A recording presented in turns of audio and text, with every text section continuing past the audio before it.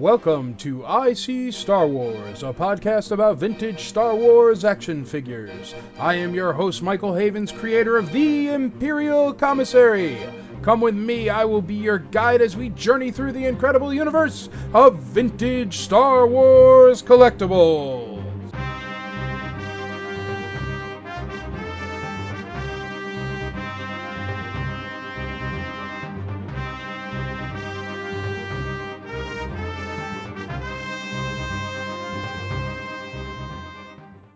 Welcome to episode 8 of I See Star Wars with our special guest star Jason Annable.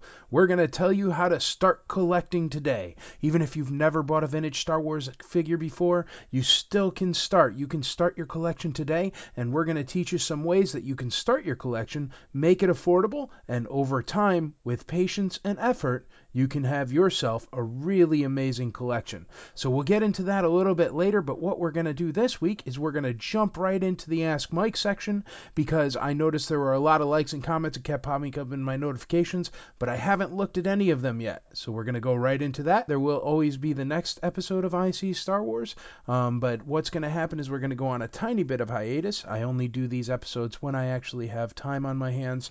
Actually, what's wonderful, I'm going down to Mexico to visit my brother, and I have a bunch of friends down there. There is Expo Collectionistas down at the Central Banamex in Mexico City, and it is a Star Wars expo. So I like to go down to that every year, and I go meet up with some friends, some IC members, some members of other groups and clubs, and I get to talk about vintage Star Wars and buy, sell, and trade, and try to improve my Lily Letty collection, which is always difficult if you're here in the States. And it's even difficult if you go down to Mexico. I've been going for about 3 years, and I don't have everything I want. Shoot, I don't even have one on mint on card yet, but maybe this year. So I'll keep you posted when I come back. But until then, have a Merry Christmas, have happy holidays, whatever holidays you do celebrate. Enjoy them. Enjoy the time with your family, your friends. And if you're bored or you don't want to enjoy the time with your family and friends, come over to the IC and enjoy the time with your family over on the IC. We'll be there all throughout the holiday season, and we even have IC Secret Santa. I know that Phil Byers just sent out all the addresses, so all the Secret Santas have their, I guess, what would they be? Gift givers? Gift people? I don't know. They all have the person that they're going to be giving a gift to, and that's going to be rolling here, and you'll see a bunch of posts on the IC about that and about people getting in their Christmas presents. So we're all very excited for that. And without further ado, let's go into the Ask Mike section at IC Star Wars. Okay, let me just open this up. Okay, and there are a bunch of questions, so I'm glad we went right into this. What I do is the day before I record this section of the podcast, my section of the podcast, the interview is already recorded yesterday, but before I record my section of the podcast, I put out a post on the Imperial Commissary. That's www.facebook.com/groups/the Imperial Commissary. And I put up a post there, and it's the Ask Mike section. So I ask you folks over at the IC to ask me any questions that might be on your mind, whether they involve the community, whether they are questions about Star Wars vintage action figures or vehicles or anything to do with the Kenner lines. Kenner Star Wars lines. I'm not very good at other lines, but I would like to mention we do have a brand new subpage, which is www.facebook.com/groups/I See Everything Else.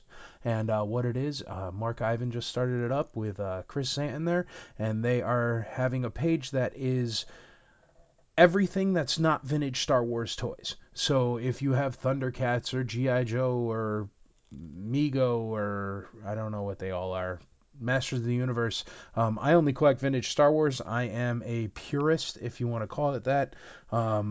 So I don't know much about it, but so many people really, really wanted this. A lot of collectors collect many different toy lines, so I was more than happy to bring it under the IC banner since it's going to follow the same rules, which are the strong stance against no repro and not allowing anyone to be force added into the group and just keeping it a nice solid community where the people are trustworthy and where there are enough people on the admin squad to be focused on taking care of business and making sure that you guys have a safe environment to play.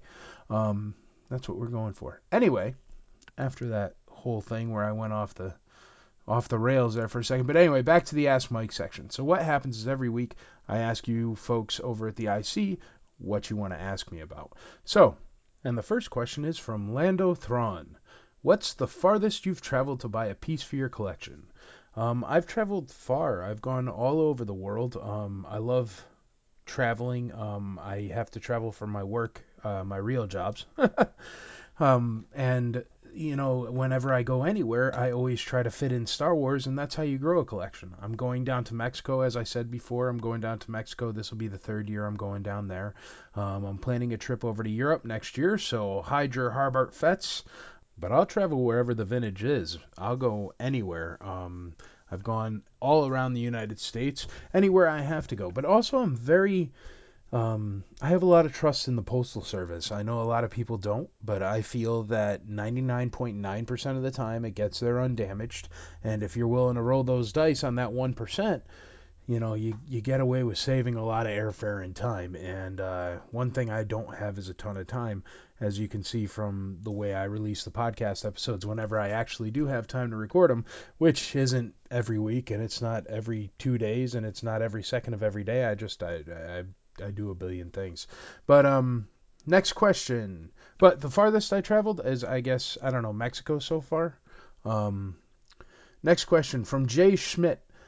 What are you looking forward to seeing in The Last Jedi? I am most excited to see Luke and Rey's relationship and see him train her in the ways of the Force. I am looking most forward to seeing in The Last Jedi Boba Fett. No, I don't think he'll be in it, but that would be awesome if he pops out of the corner. No, it wouldn't. They'll go up in price. Forget about it. Shh, don't tell anybody over there at Disney. What do I want to see? I think the training will be really awesome. I want to see how the Leia story pans out, to tell you the truth. I mean, she's our princess, and we have to know how that ends, whatever way it does.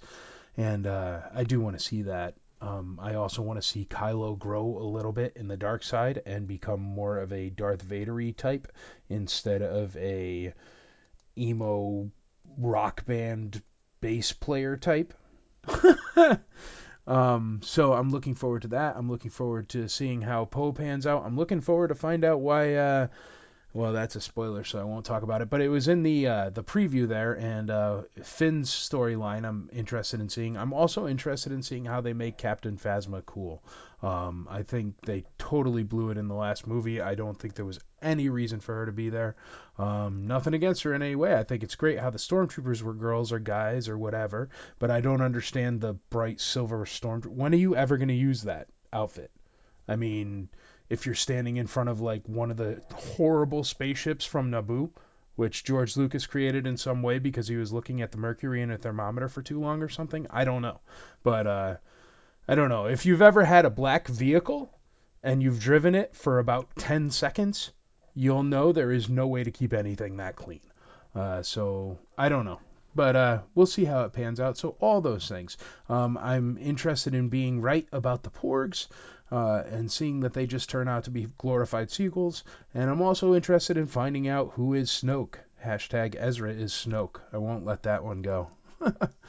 All right, next up, there is actually a reply to Jay's. It's just, he said, and learn more about Rey's heritage. Phil Banger is the next one. What would you classify as an in-the-wild find? Craigslist, estate sales, friends' attics, etc. What I would classify as an in-the-wild find is anything found in the wild.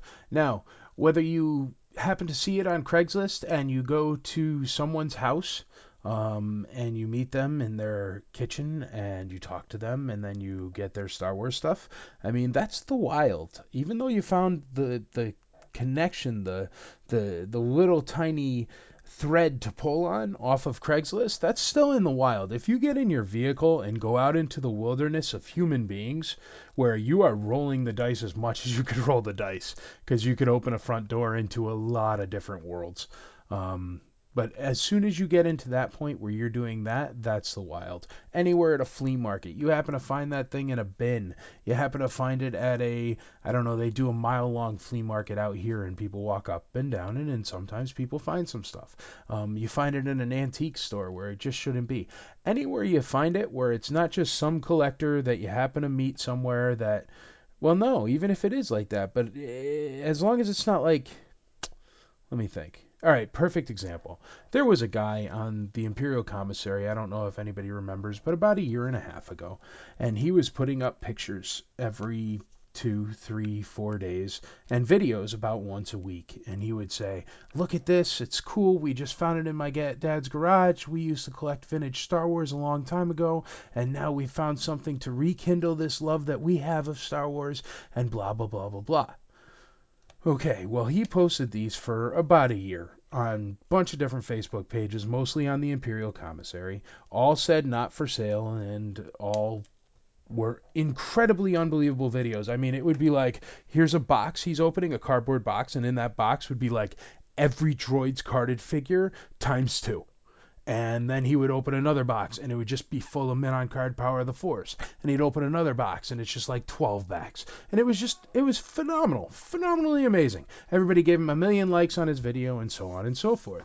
What happened is a collector ended up buying that. He bought that whole lot. He went out there with a U-Haul, grabbed it all, did very, very well, and that's wonderful. And he called it a wild find. That's not a wild find. It's a very good find. It's a phenomenal find if you're somebody hunting for Star Wars toys, but it's not a wild find if you found it on the Facebook groups because somebody was blabbing about it and trying to circumvent the rules for a year and a half. You just kind of fell into it. But if you're driving down the road, okay, and you're driving down the road, and all of a sudden on the right-hand side of the road, right off the highway, there's this giant flea market, and it says, I don't know, Big Land Flea Market, and you pull off the highway and you pull into there, and they have fried Oreos and fried butter out of a stand, and there's one bathroom that about 2,000 people have already used. That kind of place is the wild. And you walk around and you look at junk for hours and hours, and you see plastic flowers and bird baths and junk, just stuff that you could never use, broken items, and there's some toys in the corner, and you go look, and oh, what could they be? And they're modern 12-inch nonsense Star Wars things. And you get disheartened, but then you dig and you dig some more, and then you dig in that one bin, or you go through that one other bin, and you go around, and then all of a sudden, in the very corner, there's something that you see, and you dig for it, and you go down there and you pull it out, and it is just what you're looking for. Whether it be a hollow tube Tusken Raider, or a Red Bar R5, or a blue Snaggletooth, or a double telescoping anything. All of these things were manufactured, produced, and released in the United States. They could literally be in any shoebox, in any of your neighbors' houses, in any of your friends' houses, at any flea market, at any antique mall, at any mom and pop buy, sell, and trade store, anywhere in the United States. Now, many other countries, it's harder to find, but they're everywhere. I mean, these toys were everywhere. You just have to find them. And the thing is no matter who you are, I challenge you to one thing. Think right now. There is a box in your house or your apartment or your car or your RV or your rock you live under. But either way, there is a box, and in that box is stuff you don't remember you have. Guaranteed. Everybody in the world. So, if you run into the person that one of those boxes happen to be Star Wars, ta-da, you have yourself an In the Wild find. Now, the way you find those In the Wild finds is you talk to everybody. Hey, how you doing? My name's Mike Havens. I run the Imperial Commissary. I love Star Wars toys. Don't care who knows. As I say later in the interview, well, I won't waste it, but I say if I could walk around and just have a Boba Fett on my t-shirt and staple $100 bills to my t-shirt, I would. But you'll get robbed doing that, so I don't advise it. But I would do it. I mean, that's all I want random people to know. You meet hundreds and hundreds of people every week, and you don't talk to 90% of them. But if you do talk to any of them, whether it's the person at your Quickie Mart or your barber or your doctor or your dentist or your mailman or your garage man or whatever, I got stamps. I got those rubber stamps, vintage rubber stamps from my mailman. He had them laying around. That's because he knows I like Star Wars. That's how it happens. That's how you get wild finds. You get people out there in the public that connect you when they think your name as soon as they see any vintage Star Wars, it's immediately you they think of. And then they call you, and then you get a wild find. That's how that works. I actually just had a question pop up in my PM here from Mark Bear. He says, "Do you remember the Kenner weapons being packaged with Mexico, made in Mexico, Letty carded figures? Thought it might be a good topic." So his question was about the Lily Letty figures that are on made in Mexico cards. What happened is way back in the day, once the manufacturing moved from overseas, Hong Kong and China and stuff like that. It moved to Mexico once they became cheaper. And then what happened is towards the end of the Kenner line, supposedly, I don't know if this is 100% true. This is the story that's come down over the years, so I think it's true personally. But what happened is the Lily Letty figures, the Lily Letty company was still manufacturing figures once Hong Kong and stuff was pretty much done. So what would happen is Kenner had leftover card backs and stuff, and they would get figures from Letty that would go up there, and they would seal them onto the cards with Kenner accessories that were left over and overstock parts and stuff like that, just to blow them out at the end of the line. There are a bunch of figures, and what it is they'll be on a Made in Mexico card. If you flip over the card, you check on the bottom of it, it'll say Made in Mexico. Sometimes they are covered up by an Anakin offer sticker, but it will be there. There's certain ways to tell. Now, these figures were, let me see if I can remember them all. Paplu. Well, Paplu and Lumet, they're always made in Mexico, no matter what card they come on. Even if they're a Power of the Force Kenner card American, it's the same exact one you will get in Mexico. It's just the way it is. Reuse. There's the Ewok, Chief Chirpa, Nine Num, Klaatu, Biker Scout, Logray. They did like all the Ewoks there. Darth Vader. You can find Lily Letty Vaders with Lily Letty accessories. Darth Vader's on those cards. Gam Guards. Sometimes you can find them with the Lily Letty axes. Then squid heads, you'll find squids, usually with Kenner capes and Kenner blasters, but the actual figure was Letty. Yoda, and sometimes you find those with all the accessories that are Letty too, but not always. So you have to check. I mean, you check the variations of accessories more than you check the variations of actual figures, to tell you the truth, once you get into it a lot. And shoot, I don't know. Lando Skiff.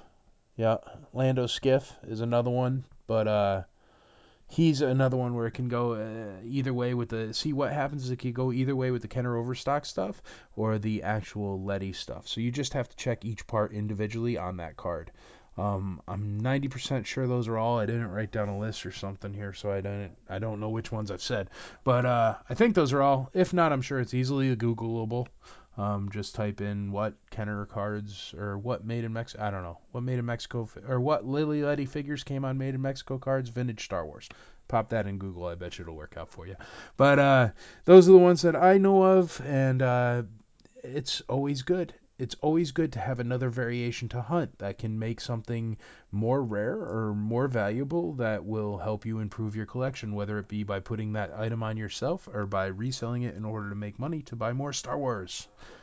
Alrighty, next up for questions, Dave Moore.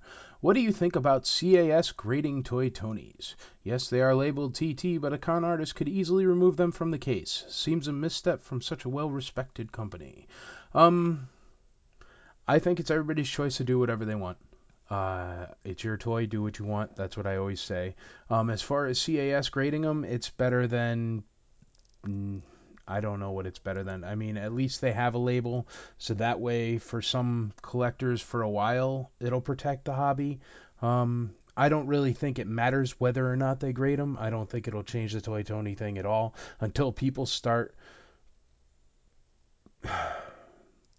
All right. Here's my personal opinion on Toy Tony. Until people start taking a hole punch and punching a hole right through that card that says a T or something like that, it's never ever going to stop. Ever. And here's the problem. People buy something. You ever hear you made your bed, now lay in it? My mom used to say it all the time. It was one of her favorite phrases, and usually it came after I got myself into a little bit of hot water or a little bit of trouble. And it essentially means, hey, you're the one who screwed this up. Um, just take the hit and move on. And that's what I personally would do. That's what I personally would like people to do. I know many people still buy, sell, and trade these things, which I think is completely ridiculous. I think what people should do is put a stamp, and people go, oh, no, you don't want to ruin the card back, blah, blah, blah, blah. Here's the thing, my personal opinion, the card back's already ruined. It's had a random bubble glued to it with a used figure. I mean, it's already taken the step to ruined. Anybody who fights that fight, it's the same kind of people that fight for repro. And what they do is they say, oh, but it's repro, and I know it's in my collection, and I'll never, ever, ever let anybody ever sell it, and I'll never make a profit off it, and my wife knows, and I told my kids, and it's in my will, and I have it on hold with my blood samples, a list of every repro I have in my collection. Whatever your excuse is, I don't live forever, you don't live forever, nobody lives forever. Period. So what ends up happening is someday down the line, whether it's 10 years, 20 years, 500 years, 5,000 years, it's going to end up back in the market. And you're doing yourself a disservice, you're doing the community a disservice, and you're doing everybody else a disservice by perpetuating the Toy Tony thing, by allowing it to be sold, by trading it, by doing anything with it. I mean, I dislike it immensely. Do I understand why CAS is doing it? Sure. For the one-off situations where they get a Toy Tony, they slap a label on it. So that way they don't have to cross the line where it's, hey, we got in this thing, somebody didn't know it was a Toy Tony. They're not going to take our word on it. We can't exactly rip it off the bubble, and we'd rather not just send it back to them without a label. Personally, if I had a grading company, I wouldn't send anything back to anybody without a label because you want a reason why it's like that. And so that's why I don't really fault CAS for doing that in any way, because all they're doing is taking in something that's fake, slapping a label on it that says it's fake, and sending it back to the customer. They can't exactly just trash it. I mean, there's business laws to worry about, and you can't just throw it out. So, no, I don't fault them, and I see why they do it. So it does give them an option to return Toy Tonys without them being not marked. You know what I mean? They can't just go take a Sharpie out and write Toy Tony on it. As much as I wish we lived in a world like that, it's not something that they could do, and I'm quite sure they would get sued if they tried to do such a thing. But I'd try to back them. um, even AFA just doesn't grade them anymore. But the thing is AFA used to grade them, so until they start calling back those serial numbers, I mean, that doesn't work out either. Um, I don't know what the perfect way is. I'm glad I don't run either of those companies or am part of either of those companies, so it's not really my problem to deal with, but I'm sure it's a problem. And I can't understand the reason why CAS would slap a label on it. Um, I don't think it really affects whether or not somebody down the line is going to rip off somebody with a Toy Tony because they do it with or without that label. The ones I have problems with are the people that sell Toy Tony that are in those AFA graded cases where everybody knows it's a Toy Tony, where it comes out it's a Toy Tony, and if they just, because another argument you always get with the Toy Tony thing is well, what if somebody's wrong? Well, then I'm sure that if you posted it up straight on a board and you ask reliable resources, because it's the internet, everybody's going to have an opinion. But we all know who the reliable resources in this community are.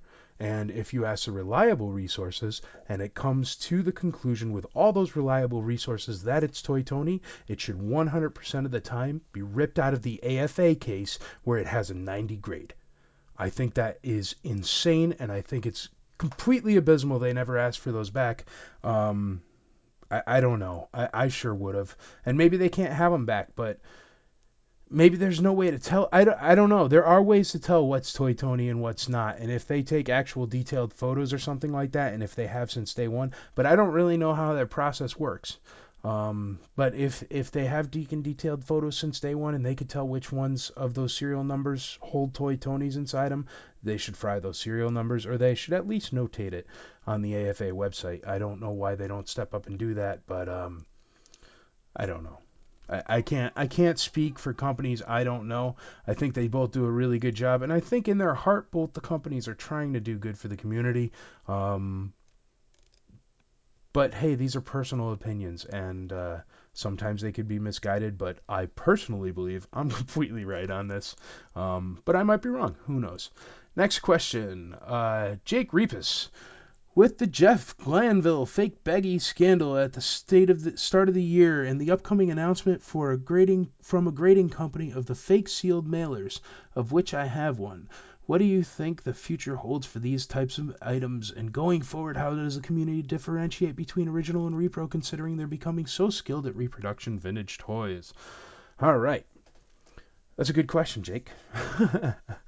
um, all right. Why not? Yeah. This is what I think. With the fake baggy thing, it happens. There's fakes. There's fakes. They started doing the fakes in the early 90s, and they're just getting better and better. The only way to fight fakes is to share your knowledge.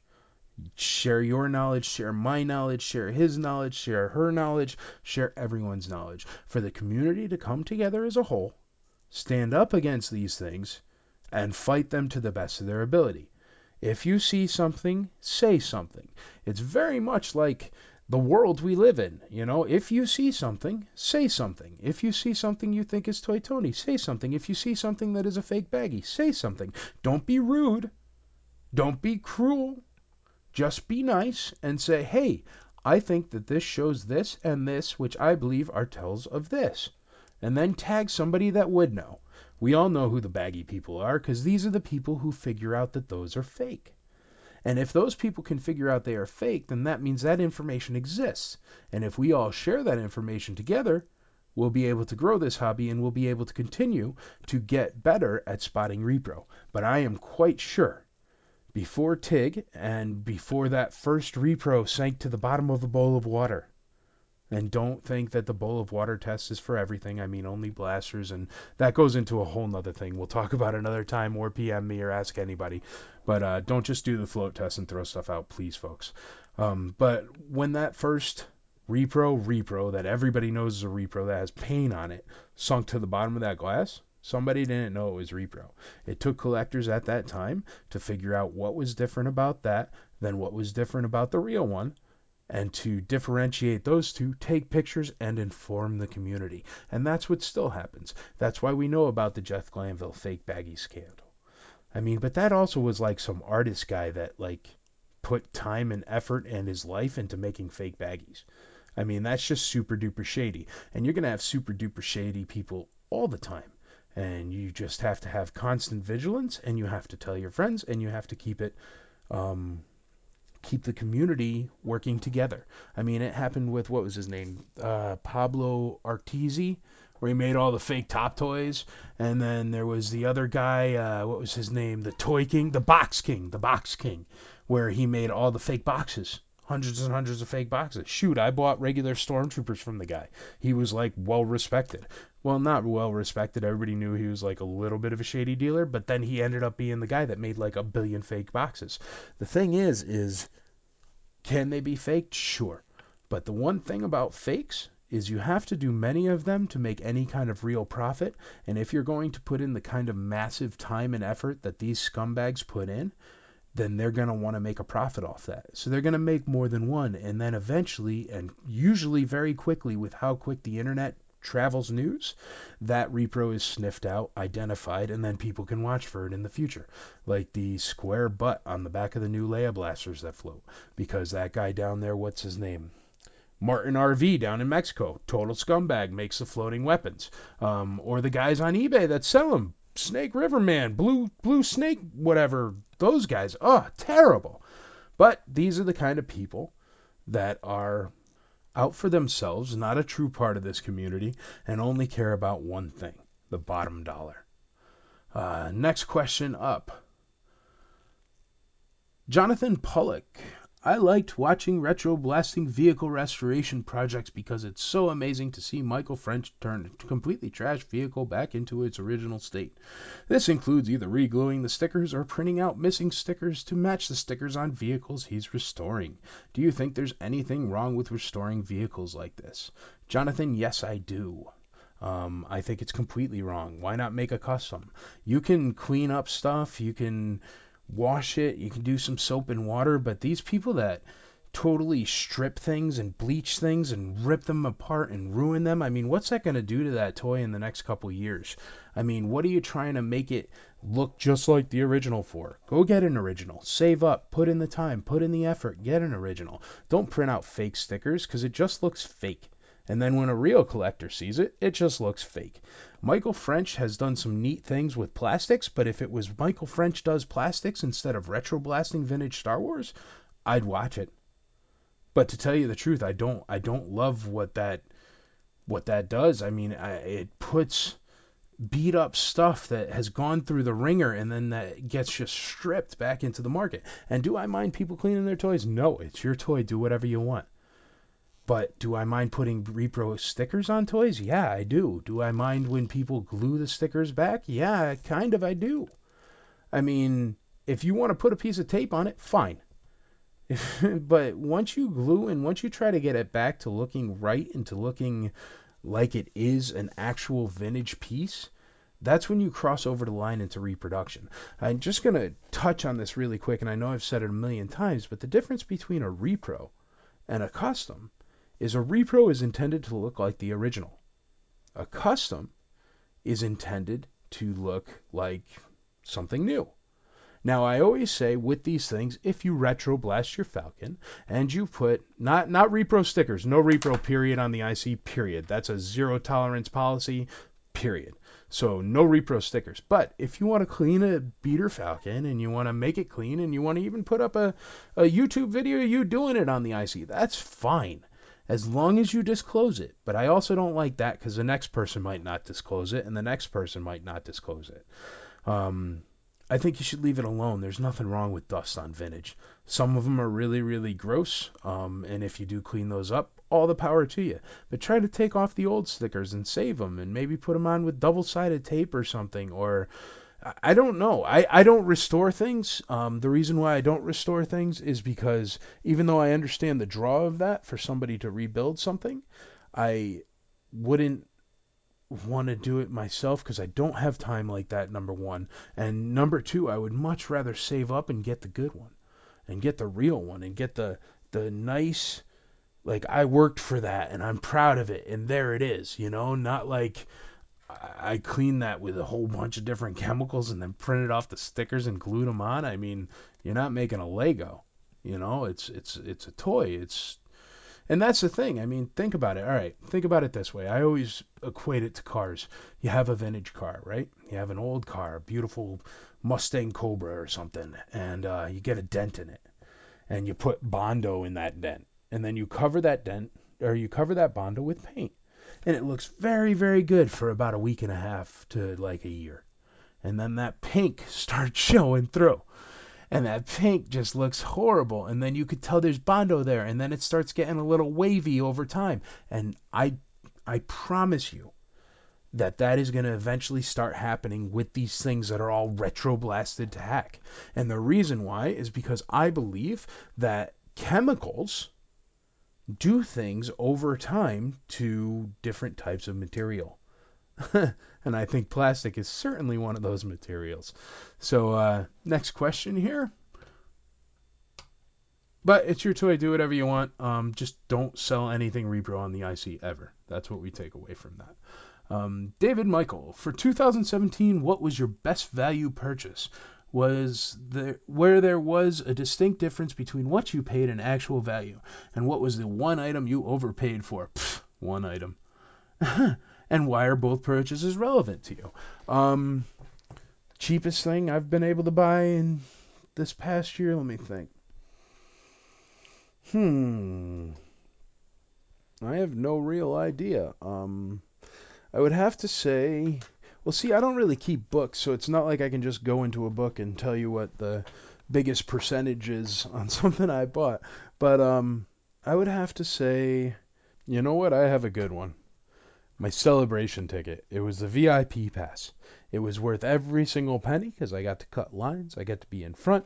I got to go around lines. I didn't have to stand in any lines. I did not have to sleep on concrete floors, and so on and so forth. It was also the worst buy of the entire year, and the reason why is because you really didn't get to skip lines, right? and you really didn't get to go around things, right? And you really, well, I didn't have to sleep on the floor, that's for true. But you didn't get any perks. There were no benefits. I mean, it was $750 a piece, and all you did was get a little bit of a different card. I still have, I'm actually looking at it, it's hanging right over my computer desk right here. My celebration badge where I got Mark Hamill to autograph it, which was really cool. And then in the plastic case that comes with it that you carry like business cards in and stuff, there is the VIP line skip card. And that VIP line skip card for autographs has not even been punched or marked once. I still have all 6 of my line skips. The reason why is because it was totally not set up right. They just It was a complete disaster. The lines were all incorrect. They didn't have enough people, and if they did have people, there were 50 of them with all top shirts on, sitting in the back eating sandwiches. There was never anybody there doing their job. I've never seen something like that in my life. The guys that were handing out the pictures, they were great, but that was like the day before or earlier. The ones that would give you the pictures that would go get the autographs, the people doing the autographs were great, and the people even trying to control the lines were great. But the problem is if you sell a VIP badge where there's like a rule where they get to skip the line, and then those people with the VIP badge that paid a lot of money have to like go around the way and sneak under lines and stuff in order to get an autograph, that's something was done incorrectly. And I really didn't like that part of it, so it was my best and worst purchase of last year. Absolutely, by far. I could also say the same thing about Boba Fett's. Boba Fett's are the best and worst purchases every year because I buy so many of them that I find some dirt cheap and I find some really expensive. Um, what are your collecting goals for 2018 is the next question. That's from Ross Barr. Gee whiz, Ross. That's a curveball. That's like, I don't even know what I'm going to eat for lunch, man. Um, collection goals for 2018. I would like to. I used to have all my Power of the Force on this spinning tower, and I didn't really love the Power of the Force, and I had a bunch of Boba Fett's that started piling up, so I needed to open up space, and I decided to open up that tower as a space so I could have a Boba Tower of Loose and a Boba Tower of Carded, and I have about 20 of them on that shelf. There's about, well, Power of the Force was what, 56. So there's another 26, 30 spots for carded Boba Fett's. So I'm trying to fill that up by next year. That's the plan. I'd love a rocket firing Boba Fett. But here's the thing with rocket firing Boba Fett. Okay. Rocket firing Boba Fett is very, very awesome. But he is also about the most common pre-production piece there is. He's not a common production piece. He's not a common piece at all. He's very hard to find and very, very sought after, and that's what commands the massive price tag he commands. And he does command that price tag because only 1 or 2 of them come out every year, and everybody wants to get it. So what I've been doing is I've been looking at him, and I've been seeing it, and I'm like, you know what? I'm not going anywhere. I was born in 1980. I'm going to outlive a lot of people that have been collecting since 1977. And hopefully, since I'm not going anywhere, one will shake loose eventually. I was saying it to a friend the other day, but it's once you retire, what are you gonna do? Are you gonna take 8 million carded figures? I mean, some of these collections are ridiculously massive. I mean, look at my collection. Take my collection, for example. And I've only been doing it a while, so people have hundreds of times more stuff than I do. Now, if you take my collection, it would take a team of movers to move all this stuff, let alone you're going to have to put it into a house that's going to be the exact same size. I can't exactly move to a condo in Boca Raton, Florida, and, have what I have right now. It's not going to happen. So other people are going to face that threshold before I do, and I'll just wait. And eventually somebody will cough one up, or eventually enough people will be coughing them up at the same time because there's a bunch of them. There's 120 or 160 or whatever the number is, who knows?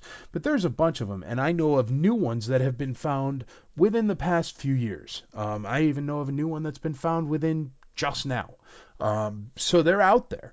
And that's the thing. I'm not going to go shoot myself in the foot and pay 60 grand. I mean, I've got real jobs. I have a regular life. I'm not a billionaire in any way. I don't have private jets fly me everywhere. I've never even been on a private jet. So I'm not at that level where I can just be going and buying Darth Vader's entire outfit for my collection room that was like screen used and cost $800 million. I don't have that ability. Hopefully someday I hit the lotto and I could buy Boba Fett and put him in the corner. That would be great. But until then, I'll have to stick to leftover 501st uniforms that I get for a good deal off of Craigslist. But I'm okay with that. That's collecting. Which is really cool because I'm happy that I can be in the position to afford something like that. I just got that 501st outfit and it's awesome.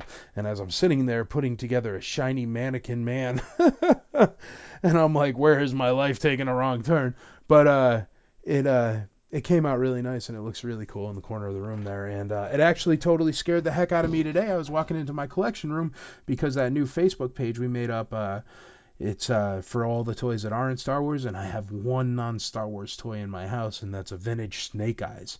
And I went and took a picture of that. But when I walked into my collection room there, that Stormtrooper was staring there, and he sure he made my heart skip a beat, to say the least. So maybe I won't outlive any of you. um, but for 2018, Ross, I would like to do that Boba Fett tower first and foremost. I would love a rocket firing Fett if I could find one for a fair price for somebody who is always around the community and always on the deals and always hunting. And I mean, if there's a chance that I could find one randomly in a hunt one day for $5,000, that's crazy. And I don't know if I can just go pull the trigger on 50. I mean, 50 grand, that's no. I don't know. Maybe I'm not cut out for it. I don't know what it is. But since I did put up I have 20 grand cash for a rocket Fett, I have been getting really cool PMs with really cool things for sale. So, I don't know. We'll see what the future holds. If there's one thing I'm starting to learn from collecting, since it's getting into the higher end, most expensive, very expensive items, it's there are many different ones that come out. And if you're patient, you will have the chance to hop on things for good deals that you'll be psyched that you have. And I just don't want to buy stuff and really regret it. I don't really like that. Stuff like that, I end up looking at and I get frustrated. And usually you end up regretting something when you buy it for triple the price it's worth by accident. Next up, there's a couple replies. I know, just great question, blah, blah, blah. And next up is Ryan Stahl. I am behind at the podcast at the moment and apologize if this topic has already been covered, but would it be possible to have representatives, ideally both CAS and AFA, on the program? I would like to hear them talk with you about the process of submitting an item, grading, and discussing actual costs associated. For example, submitting a loose Boba Fett versus a carded Fett. Yes, we did do one of those, Ryan Stahl. If you look back at www.imperialcommissary.com .com/ICSW. You will see the interview with Ross Barr from CAS. I have also reached out to AFA on a few occasions. They reply, and they always say they'll talk to management and maybe one day, but they still haven't been on. I'll reach out to them again. I'll shoot them another email. I'd love to have AFA on. I use both, but I got to tell you, to be 100% honest, even though I have an AFA Platinum membership, which I pay lots of money for every year, $300, I I am starting to send everything to CAS. And the reason why is because when I have a question, I reach out to somebody on Facebook and they answer me in 2 seconds. I mean, I've called AFA 100 times since I started using them 3 years ago, and my phone calls have been picked up maybe 8 of those times. I have called CAS 20 times, and every single time my phone call is picked up. And I imagine even when I don't call, I just write Ross or Todd or somebody, and they answer me right away. I mean, it's different. I would love AFA to come on. I think AFA does some great work. They've been around forever. It was a really great idea. But so was Kmart and Ames. And next question. Darren Thomas, were you tempted or did you bid on the AFA 95 Luke that was at auction recently? Why do you think it went for such crazy money? It went for such crazy money because it was a 95 Luke, and that's crazy. AFA doesn't give out 95s ever. AFA hardly even gives out 90s. So Uh, no. Did I bid on it? No. I don't even like Luke Skywalker. I would never do that in a bazillion years. Um, I did bid on the Tri-Logo Fett a little bit till it went up, up. And I actually just passed on one like 4 months ago for like half of what it went for. So I think that's the other thing. If you're plugged into the community, it's a total different price structure than if you're just somebody randomly clicking on some random auction from the outside. Because you're fighting with people like Leonardo DiCaprio's assistant and Rick Springfield's assistant and what's that guy from Lord of the Rings, the Hobbit guy he collects too. I can't remember his name. Green Street Hooligans, bunch of movies. North. Well, that's killing me. I don't know his name. Elijah Wood, he collects too. But anyway, what I'm saying is there's lots of people with tons of money, way more money than I'm ever going to even look at in my life in pictures. If I Google image money for the next 8,000 years, I'm never going to see it. So these people have their assistant or their assistant's assistant or their assistant's assistant's assistant bid on these things and they go for astronomical prices, and I certainly can't fight for them. And to tell you the truth, the difference between an AFA 90 Luke and an AFA 95 Luke, to me, is negligible. The difference between a 95 and an 80, it's a little bit different. Some 95s look really incredible. But the thing is, wouldn't you rather have a Tower of Boba Fett's than that? Because I would. Next up, Michael Cooper. What imperfection could you tolerate more on a min-on card? Cracked bubble or removed pop? Remove pop all day long. I would rather have shaved pop if I had to. I really don't mind the shaved pop. Some of them look perfectly fine from the front, and I kind of like the way that some kid back in the day said, well, I don't want to ruin this, but I want my free figure. I think that's kind of neat. Remove pops too. It's part of the history of the toy. Broken bubbles just means it got broken. I've seen I've seen the Soul Crushers, which is like the best card you ever seen. Beautiful, crystal clear bubble, vibrant, beautiful card. And then you look in the bubble and there's like that big hole from where somebody just like gashed out the pop. And you're just like, no. But those are cool too, because you look at them and they're just, it's a cool thing to see. But that's part of the history. Some kid back in the day wanted that free figure, and that's okay too.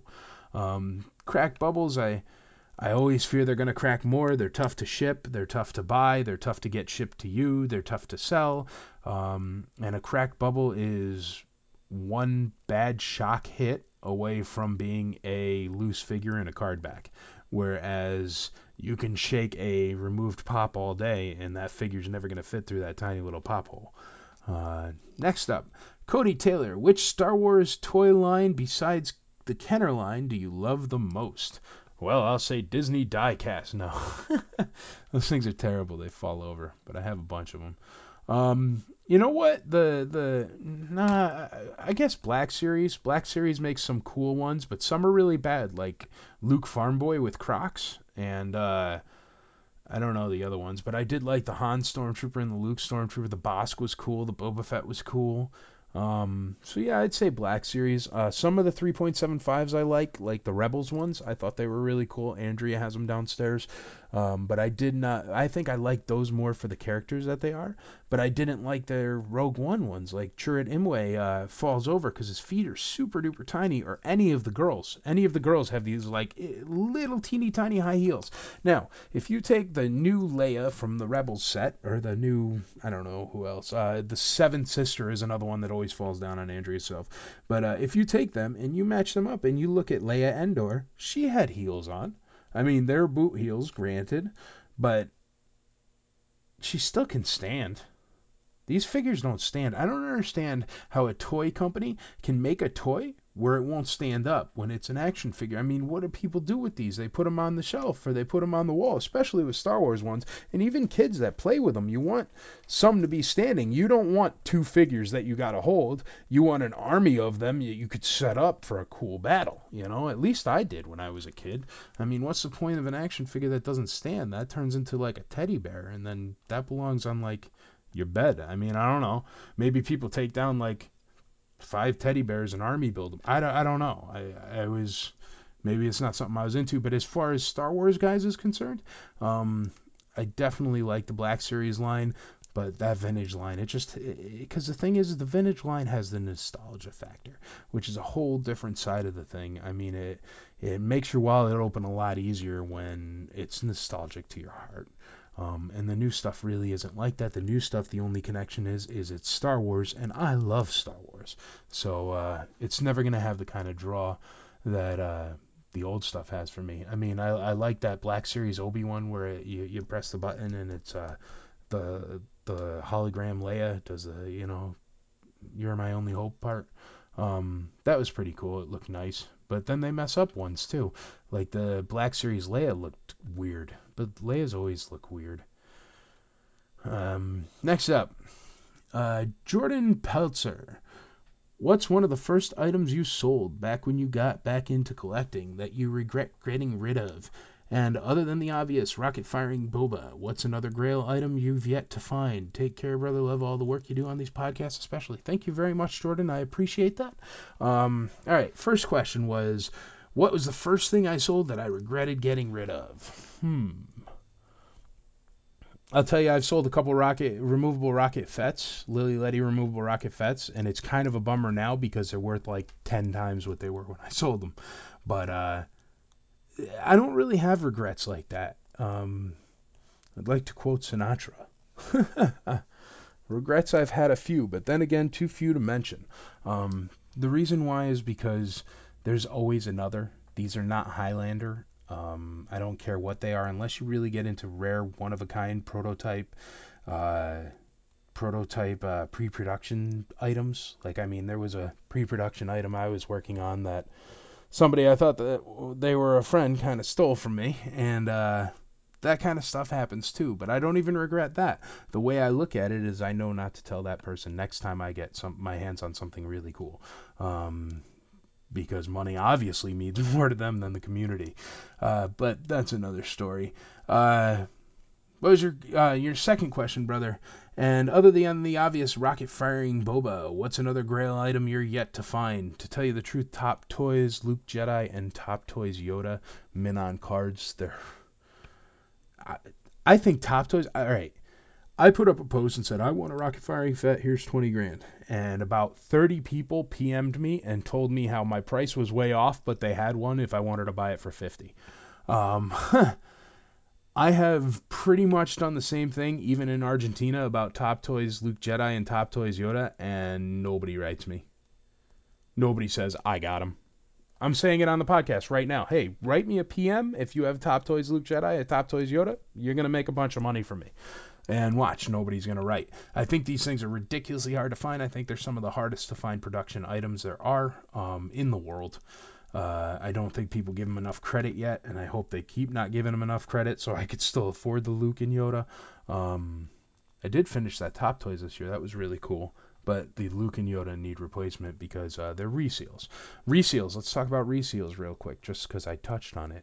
A reseal is just something that's glued back, and I am usually against reseals if they look like professionally resealed in order to look like the original. You know what I mean? If they're resealed to the best of your ability, but you get up close to it and you look and you could tell it's a reseal and you're never going to sell it as anything but a reseal, it's fine. The reason why is because there's some things that are so hard to get. I've been trying to get a Lily Letty Boba Fett for 3 years. I have been to Mexico many times. I bring them awesome things, and I bring money, and blah, blah, blah, blah, blah, and I beg and I plead, and they ignore me. They don't really ignore me. The people that have them won't part with them, and I can understand that. But someday they will have babies and wives and families, and then they'll give Mike a call. But until that day, I have to settle for a ripped bubble, ripped open Lily Letty Boba Fett card back. Just the card back. I have the figure too, but separate. It didn't come with that card. But just the card back. And I'm happy with it. And the reason why is because that's the very best you can get of that for me. I mean, I've tried. And I will eventually find one that's carded in what I want. And then at that time, I'll be able to move this one and give it to somebody or sell it to somebody that'll be able to love it as much as I love it. I mean, I love that card. It's so cool. And I've never seen another one. I mean, I think I know one other guy with one that's a card back. And then I know a couple guys with carded ones, and those are the only ones I know of. It's not like 1,000 people have them. Shoot, it's not like even 120 have them. That's the thing with that Rocket Fire and Boba Fett, and why I'm gonna wait is because there's I think there's more of those. Well, I don't know. I don't want to.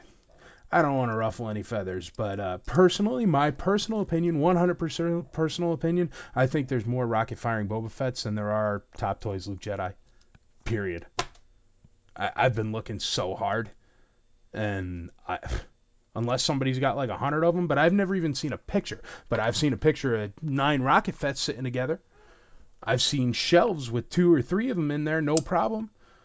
I mean, all the big time guys with the big time collections that have rocket Fetts, they usually have an L slot and a J slot. I mean, there's quite a few of them out there. But you go ask every single one of those people with a rocket firing Boba Fett and every single person with a massive collection, how many of them have a Top Toys Luke Jedi? And I guarantee you don't get any 120 or 160 responses, and nobody's going to walk into a flea market nowadays or somebody's house nowadays and find a brand new Luke Jedi sitting in a bin. No way. No way. I mean, they're I know of 2 rocket firing Fets that have been found this year. You know what I mean? It's different. Um, so that's why I'm waiting on that, and I'm not sure. I mean, I'm gonna play my time. I'm gonna bide my time, and that's the way it works out. Um, is you got to be patient. Next one up, Wu Ki. Other than Mexico, have you traveled or thought about traveling to any other countries to go hunting? Yes, I will travel anywhere. Somebody asked up above about the hunting, but I'll go anywhere for Star Wars toys. You just give me a holler and I'm there. Christopher James Letty. What is your view on payment plans to acquire high-priced items? Huh. I don't personally take out payment plans if I can avoid it. I don't really like them. I let people do payment plans if they're trusted by me, if I've had dealings with them in the past, if they are a trustworthy person. And the reason why is I've been burnt on many payment plans. So I don't love them.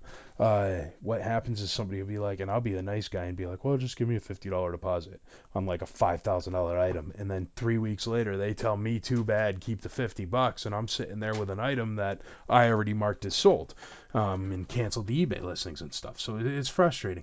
But I do allow folks to do payment plans with me on higher end items if I know them, if I trust them, if I've worked with them before, if they're good people and good members of the community. I'm always willing to help out. Is a payment plan a good thing? Yeah.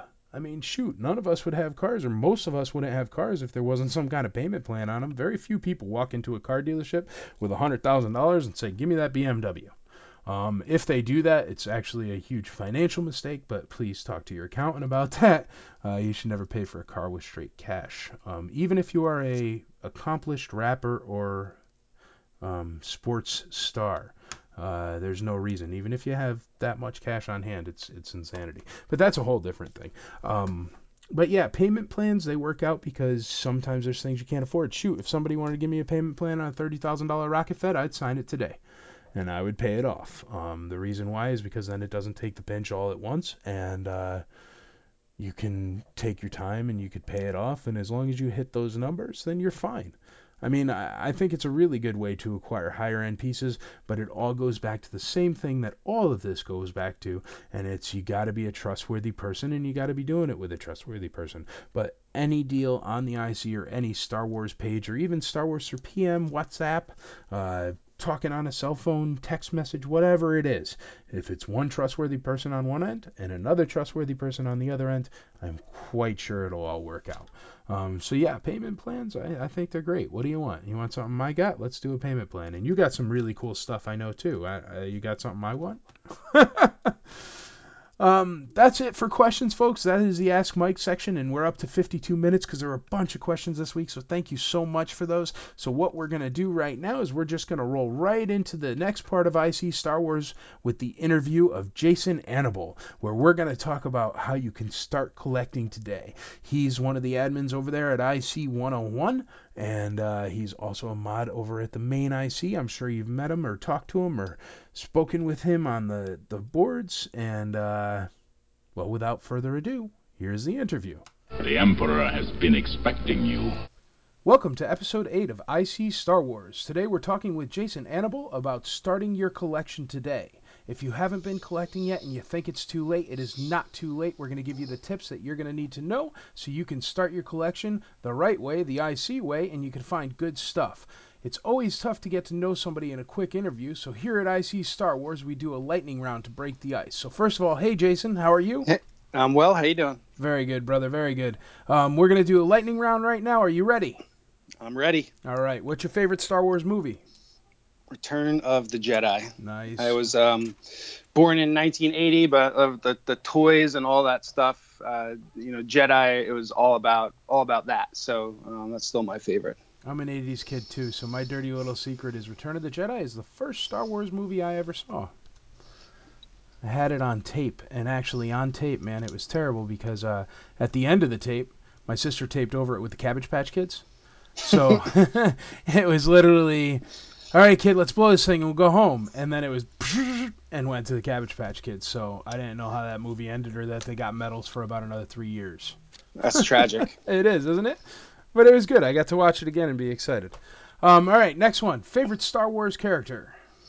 I have two. I'm gonna go with the Leia Bouche or Bausch. I don't even know how to say it, but I would say Bouche. Bouche. I got But tools named Bosch, so that's my problem. There you go. I'll go with it. So that's mine. I loved and do still love, as many people have seen by the 40 or 50 that I've got on my shelf there. I loved getting that figure when I was a kid. I loved the helmet, the fact that it had multiple accessories. There was just something about that bounty hunter that stuck with me. It's just kind of imprinted since I first saw it in the movie. So it's been really cool to kind of army build that figure. And second, my accidental expensive Focus EV-99, that droid, I found an armless EV in the wild, like very early into, when I really started to collect, and it just kind of sparked it from there. I think I've got 10 now, two carded, and it's a problem to find those arms. But I'll tell you, I went from one armless to now I've got 5 with arms, 2 mocks, and 6 without arms. See, as I look at them today. So that's an interesting one, but it really was an accident. I didn't mean it, but there they are. So she's my new favorite. Well, she is a she, so let's make sure everybody knows EV-99 is a she, not a he. Yep. What's your favorite Star Wars toy line from A New Hope to TFA? I'd say it's got to be Jedi still. I love all the Jabba scene and all of the stuff that goes with that. Those toys are just amazing. You get the Ewoks, you get Yoda, all the stuff that I love is from that toy line for sure. Right. All right, 8D8 versus EV-99 in a battle of lanky robots in Mortal Kombat. Who wins and why? EV all the way. She's got the length, and I'm pretty sure when she has her arms in place, I'm sure she could just bend over, reach down, and toss that little ball wherever she wants. So it's got to be EV. Lucasfilm gives you a call tomorrow, and they say you can choose the next spin-off. What do you pick? I thought about this as it's come up in every other podcast, but I kind of agree with some of the people, including yourself. I want to see just sort of like a random, rebel commando or trooper through their journey within the films. Just something to give an outside perspective that's not one of the main characters. Well, great lightning round, brother. Yeah, that's a good one. So any random character that is not a main character. I like that one. Maybe if we get enough people to sign off on it, we could actually make it happen. Do a GoFundMe. Write a letter old school style to Kathleen Kennedy. She'll be like, what's this? We'll be like, a letter with a stamp on it. Read it. Well, great lightning round. Well, I know who you are, but let's fill in our listeners. Jason Annable, he's a member and moderator of the Imperial Commissary. He is also admin on IC 101, and he just started collecting a couple years back. I actually went to college with Jason up in Newburgh, New York. We hung out all the time. Mount St. Mary represent. Not going to talk about that, though. Yeah, right? No, we hung out all the time, and all that time, Star Wars never really came up because we were too busy trying to be cool. Yes, a lot of time went into that. Right? But you've been collecting only for a short time, couple years, and you've become extremely knowledgeable about Kenner Star Wars items and about Star Wars in general. Also, you're one of the most dedicated in the wild hunters that I know. I'm very excited to have you on IC Star Wars. So without further delay, you want to do some essay questions? Yeah, let's go. All right. What is your first Star Wars memory? Um, well, I actually have a photograph from my first Star Wars memory. It's Nice. really, and we've had this conversation when I was first starting to get into collecting again, but it's right under the Christmas tree. I was 3 years old. I have my boxed Falcon, my Millennium Falcon. There's a picture of me with it sitting on top of the box, and I just remember Christmas opening up all the toys, and I had a bunch of different figures that I was ripping open, but opening up that Millennium Falcon is like my first true real Star Wars memory. That's a good one. I have none of those, man. My brother got to open them all, and I got the hand-me-downs. You still got them, so I did. that's Yeah, I did. I did. What got you into collecting Star Wars, like actually putting them up on the shelf? you. No, jeez, it's The not my Imperial. fault. It is. I blame you. It's just all your fault. So you and I have kept in touch over the years, and I was really on Facebook. I liked and became a member of the Imperial Commissary to support my friend you in seeing all of the posts and the photographs and really starting to pay attention to what was happening at the Imperial Commissary. It started to like my brain just clicked on in a way that like just brought me right back under the Christmas tree, essentially. And it was really seeing all the toys that I had when I was a kid. I just I had to. I felt it was the right thing to do to go out and start to replace these toys that I had when I was a kid, just because of all the feelings that watching all the great members of the Imperial Commissary and their posts and what that did. And really, I didn't have any figures. I had my shell of a Falcon from when I was a kid. I had You rebuilt it my though, didn't I did. That was the you? Yeah. first project that really got me back into my daughter. We went to my grandma's house, found the old Falcon, and she and I sort of started to build that from scratch. She's 6. She loves to hunt, and she's getting good at it. And that was really what kind of got me back into it. The fact that she loved it, loved the movies, and we had some stuff to work with to put the pieces together for that ship. That's awesome. All right, brother. You're one of the for the new folks. There's something called the wild, and what the wild is, it's pretty much anything that you find out there in the wilderness that doesn't involve the internets or Facebooks and stuff like that. It's actually getting out there and looking.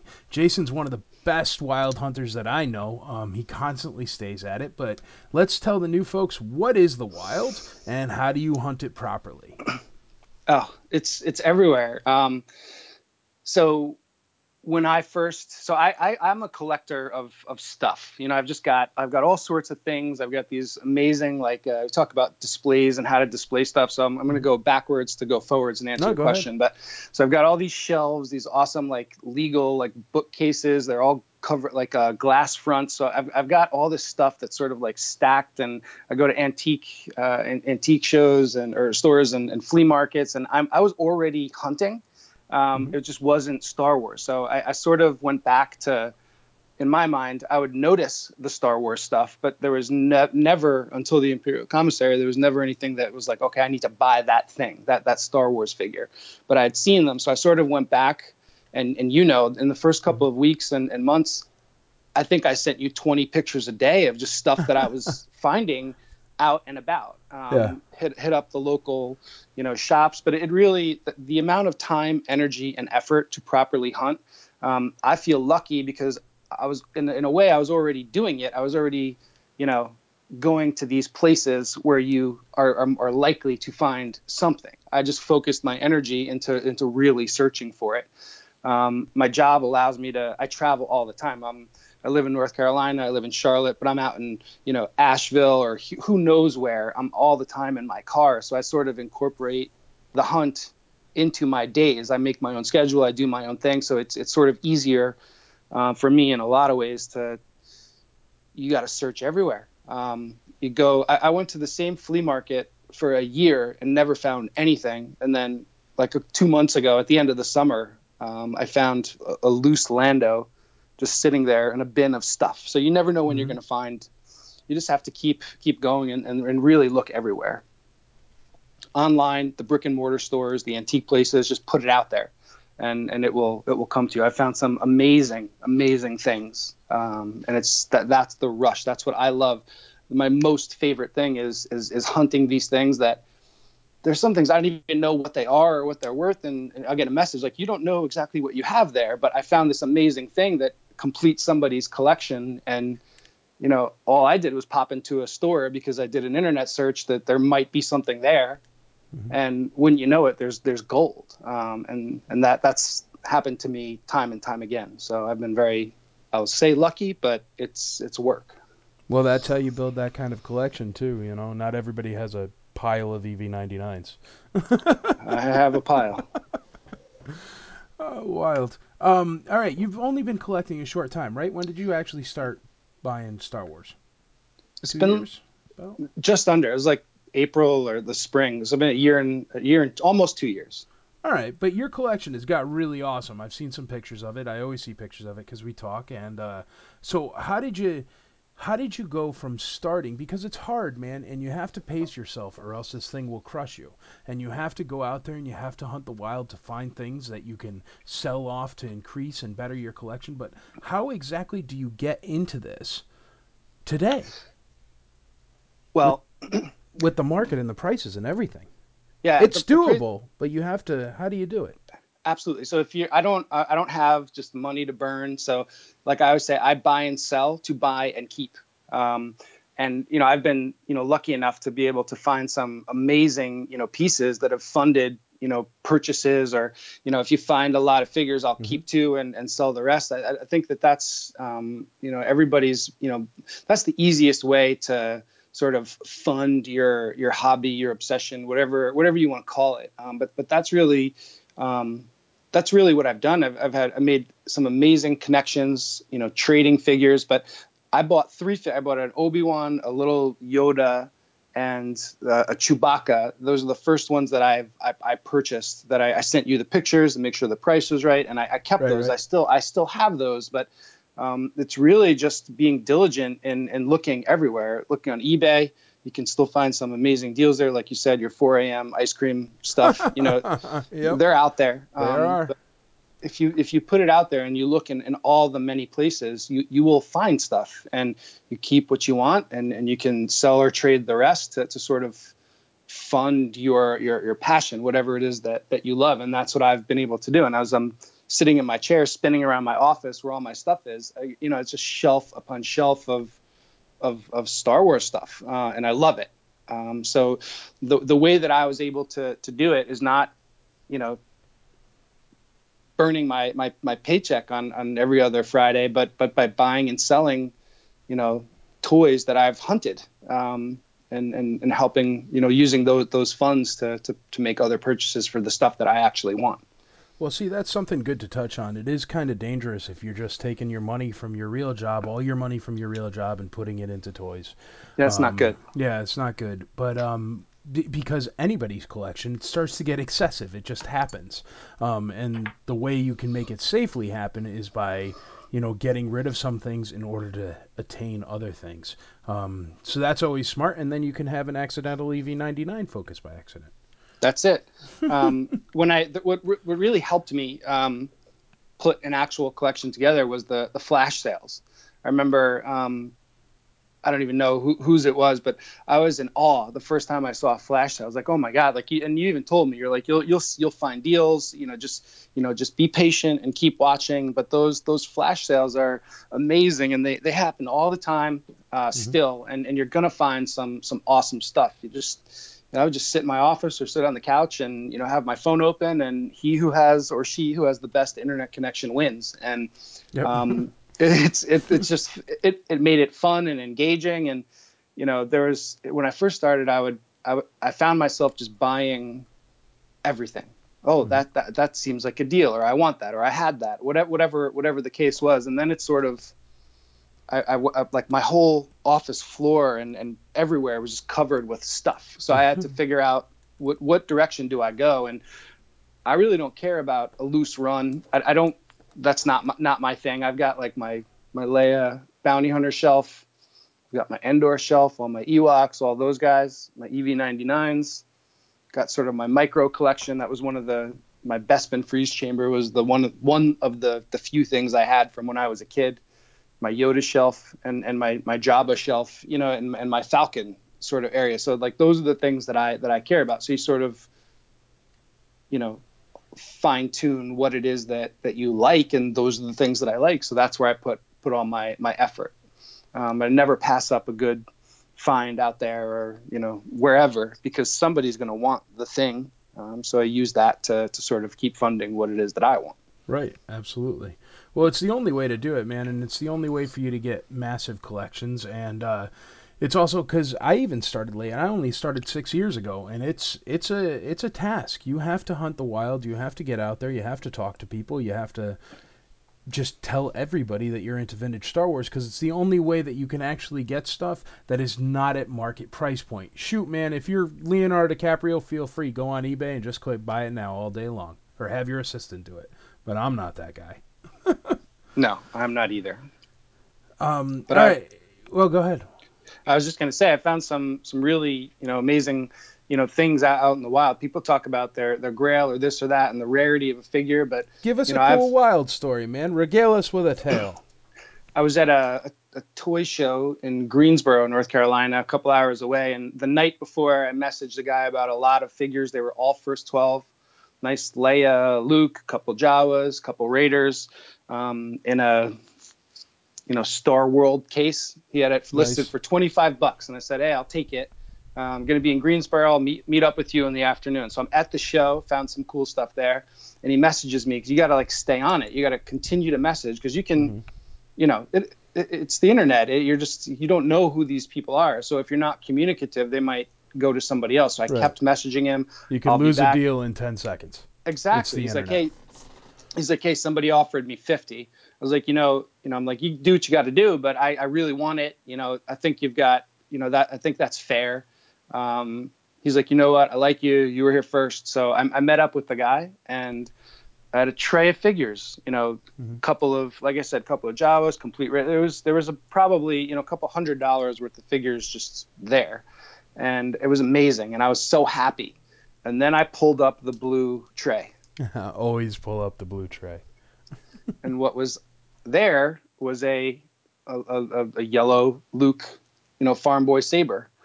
And what was inside the saber was it was a double telescoping, Luke. And I lost it. And I took a picture and I sent it to you. I was just blown away. And that rush. That's the wonder of hunting.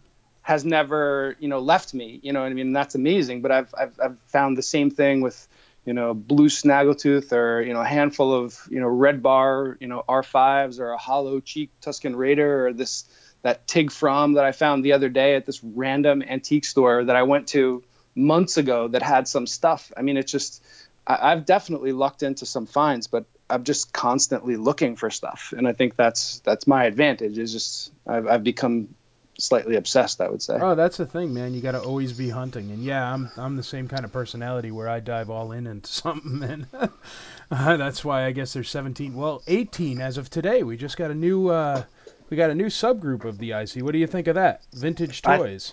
I love it. I posted a picture. I don't know anything about anything but Star Wars, man, so I don't even know what I'm doing, but everybody wanted it. I love it because I was into the G.I. Joes and the masked figures and a lot of other Voltron. So I actually posted a picture of my childhood Voltron. I've got that entire couple of little pieces missing, but no Star Wars figures, but I've got that whole Voltron. So I posted that up there as sort of my first hello to the new group, which I think is an awesome idea. Nice. Yeah, well, Mark Ivan came to me today with it, and actually a bunch of people have been asking me for a long time. And what I always do is when somebody asks me about a new group, they go, "Oh, I think we should do this. It's a really awesome idea." I see if it checks off all the boxes, and those boxes are, it doesn't exclude anybody. You know what I mean? If they're trying to make it like only pre-production over $10,000 items, that'll never be a group on the IC. Stuff like that. But if somebody comes to me and they have a good idea, like, hey, we need all the other toy lines, everybody collects everything else, and I'm like, I don't collect everything else, but everybody collects everything else, so we need a group like this, and I always say, hey, all right, do you want to admin it? And everybody just doesn't write back.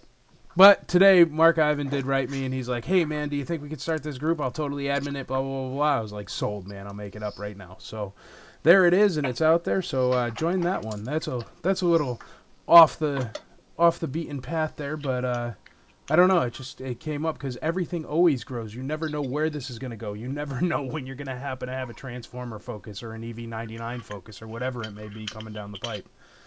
I think it's going to be a lot of fun. You see, just have conversations with some of the people that your friends that you meet on the IC, and everybody's always looking for this, that, and the other thing. And I think that's going to grow very, very, very well, very quickly. Well, what I'm excited about is like for the people that collect everything else but don't collect Star Wars, and then they come in and they say, hey, I got this whole lot of junk that I want to get rid of, and here's a cheap price, and I'm excited about that.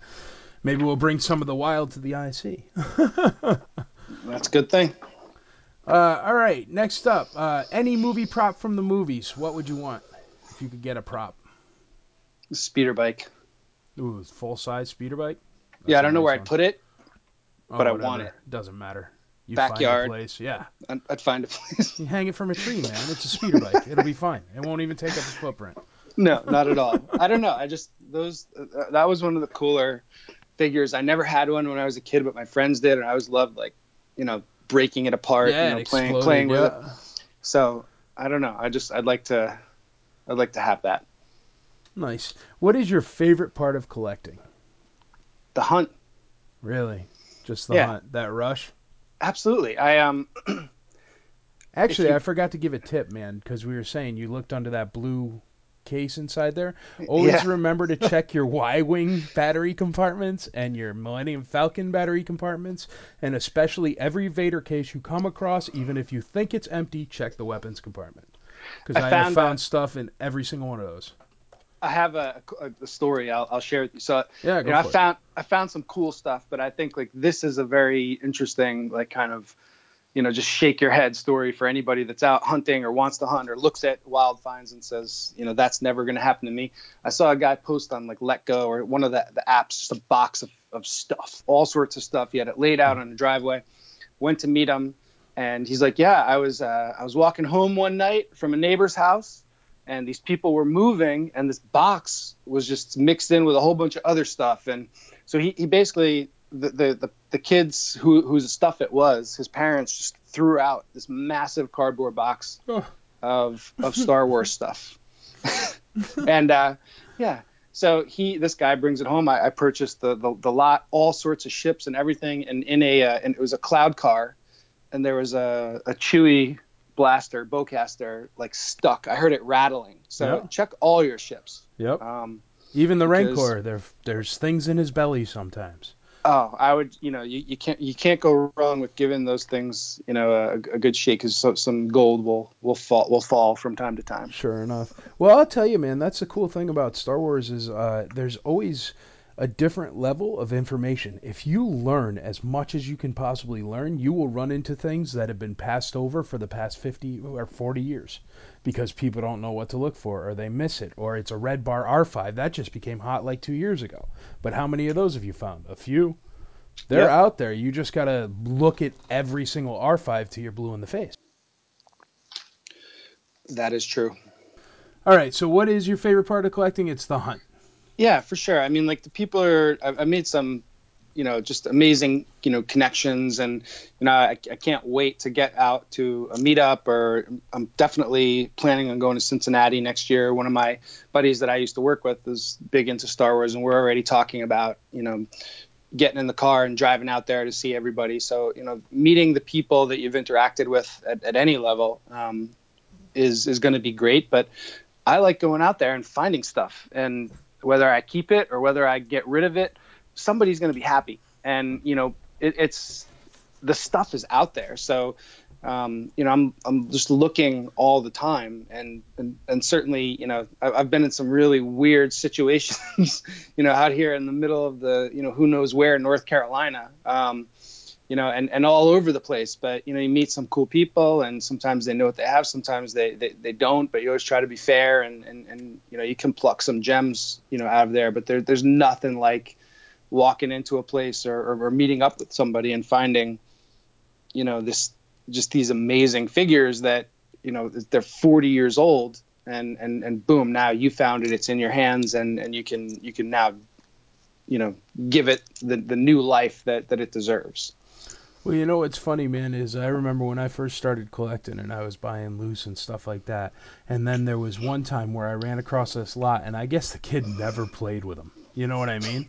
And it goes from that where you're finding just the beaters and you're like, oh, well, they're 40 years old and that's the way they look, to where you just find like that, oh, Yep, for sure. And it's something else. It really gives you the feels. Absolutely. Well, you guys, David Longwater came to me with an idea for a group, and so did you. For a group, it was IC 101, and what it is it is the group. If you're going to start vintage collecting Star Wars, it starts you off at the beginning, and they will give you all the information, all the little anagrams, stuff like that. Tell the folks a little bit about IC 101 and what it does. I love the 101. David's great. We just added Justin Rowland as another moderator on the page, and there's just those guys know so much more than I do. But it's sort of, if there's 15,000 people on the main page, and I've seen people get eviscerated for asking a quote unquote stupid question, and I remember all the stupid questions that I had. I look back at like some of the photographs of figures or whatever that I sent you with my questions initially, and I would never put them on the main page because it's intimidating. I'm thankful that I had that resource. So I just basically was like, if I can repeat that for new people that want to ask something but don't, or maybe they're looking for information that they can't find. I mean, like the amount of information and resources that are available that I've come across since really getting into this, it's vast. When you get into variants and this or that or whatever, so we're just there to help. It's a safe place to ask away. Share your pictures.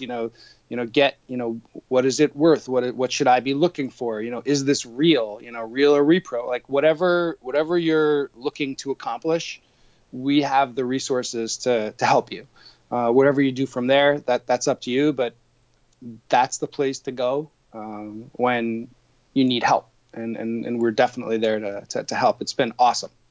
Yeah, no, it's great, man. As far as just for all the new people starting out, because as you said, the IC is large now, and even though there will never be anybody that cusses you out, because I'll get rid of them. But if you ask a question on there, yeah, you're going to get answers, and yeah, some of the levels of questions are higher level questions where it's like, what is the variation of this PBP, blah blah blah blah blah. You know what I mean? And it gets into a really in depth thing, and those are fine, and you'll find people that are very knowledgeable about those things. But if you're just coming in and you're going, what does FOTW mean? What is the first 96? What does first 12 mean? How do you Yeah. tell the difference between a repro blaster and a non-repro blaster? These things have been covered so many times on the regular IC that, yeah, people do get tired of having to answer the same questions again and stuff like that, but that's okay. That's what I love the most about IC 101 is it is a place where new people can start to get into this hobby, because without new people in this hobby, it'll stagnate and die. And that's just a fact. It's the way things work. By the time we're all 40, 50, 60, 70, it's, Yep. I'm not going to be living in a retirement home in Florida with a vast Star Wars collection. What am I going to do with it, man? We've had the bubbles will fall down and I'll be like, that's it. I quit. Yeah, they're not going back up again. Those cargo shorts will get them every time. I know, right? I'll be the only 75-year-old guy in cargo shorts. We've got some great members on the page, and they're it's kind of neat to see some of the people that are asking away and sort of like starting their collections or really fine tuning what it is that they want, and then they're helping other people. We've had some great conversations, and it's kind of we're getting into a good groove over there, and the giveaways are fun and all that stuff, but the daily posts are great, and whether it's David, Justin, or myself, like somebody's popping in with a response pretty quickly, so we feel like we're pretty attentive to the group, and there's some great information on there, so come check us out. Check it out. It's www.facebook.com/groups/ICSW101. 101 for those of you. I need some new 101 stickers. 101 stick. I have a bunch of them here. Just send me $1 so I remember. That's the only way I can do it, because my PayPal is crazy. I actually found a whole bunch of stuff in the middle of nowhere out between England and France today on some like 8th party Facebook page. God knows if I'm getting ripped off or not, but I paid goods and services, so I should be fine. Good luck. Thanks. Hey, you got to roll the dice sometimes. Well, actually, that rolls right into our next thing, which is because you were talking about how the guys on the group, they help you and they help each other, and you guys all help each other, and your knowledge with their knowledge becomes enough knowledge to cover everybody. So we're at the part of the show where it's the IC Star Wars Pearl of Wisdom. And since IC Star Wars is focused on vintage Star Wars items, our guests like you are going to be some of the most knowledgeable collectors around. And I've asked every single guest to give one collecting tip. It can be anything, from what to look for in the wild to what are all the known variations of Kenner card backs. Something I've learned, and one of the major things I've learned from personal experience in this hobby, is that every collector knows very solid info about something, but no collector knows everything. And if we all keep learning from each other, then the community is going to grow. And that's what it is to be the IC. So, what is your Jason Annable Pearl of Wisdom? This is a difficult one to answer, but, I would say, if you have, there's whatever time you have in your day to dedicate to this, that, or the other, put it into looking for what's out there, because there's so much stuff out there. So whether you spend 10 minutes or a half hour or whatever it is, put some, again, time, energy, and effort into hunting the wild. And if you're unable to do that, answer 1A would be have a friend, phone a friend, have somebody that if you're unsure of what it is you're looking at, or what you're about to purchase, or whatever the case may be, that you can shoot a couple of photos to and make the right decision. So, put some effort into the hunt. It will yield results. That is a fact. And always have that person, that ace in the hole that you can, validate, get a second opinion, a second set of eyes, a second anything, so that, I've learned a lot by getting burned and shafted here, there, or wherever from making a bad decision. But thankfully, I've got too many people to mention that have helped guide me, along the way. And that just happens. The people are amazing. So, hunt, and phone a friend. Always be hunting. I'm actually going down to Mexico, so there will be a little hiatus for the IC Star Wars podcast, but I do it whenever I have time. But after this one comes out, I'm going down to Mexico on the 14th, the 15th. I'm going to watch The Last Jedi here before I go, and then I'm going to get to watch it down there, too. I hear there's subtitles, so I actually know what's going on. But I'm going down to Mexico to hunt, and it is my 3rd year going down to Mexico for a Star Wars convention to hunt. And you know what? I have a Letty Complete set. But you got to do that. You got to get out there. You got to hunt. You got to try to find it, because it's not going to come to you. And if it does, it's going to be darn expensive. That it is. Find me a Letty Bouche while you're down there. You got it, brother. I'll find you one. No worries. What are you trying, the yellow helmet thing? I have one of those, but I need to put the whole package together. All right. Yeah, no worries. I'll find you one. I could do that. I'll keep an eyeball out. But see, that's it. Always be asking, too. That's the other trick. If I could walk around with a shirt that said I buy vintage Star Wars with $20 bills stapled to it, I would. Well, perfect, brother. Anything you want to plug before you get out of here? I've got nothing. All right. Well, Just we'll plug the IC 101 again. It's because it's a great group, and you're an admin there. So www.facebook.com/groups/ICSW 101. Awesome. And thank you very much, brother, for being on episode 8 of IC Star Wars. Thank you so much for being part of the IC and helping me all the time, being a mod and stuff like that. We have a bunch of mods, and you're a big help because I've had to delete, I think, 20% of what I used to have to delete. So it's wonderful. happy to give you some of your life back. Yeah, thanks, man. Hey, all I'm doing with it is hunting, so I appreciate it. Absolutely. Well, thanks, brother. Thanks for being on another episode of IC Star Wars, and we will be back next week. No, we won't be back next week because I'm going to Mexico. So I'll see you all on the flip side, and hopefully I'll get some Letty. Stay hunting. So be it, Jedi. Thank you for tuning in for episode 8 of IC Star Wars. Just a couple of links before we go. Don't forget www.imperialcommissary.com. That's IMPERIALCOMMISSARY.com. That's for all the subgroups, all the info, pictures of the meetups, and the podcast if you want to listen there.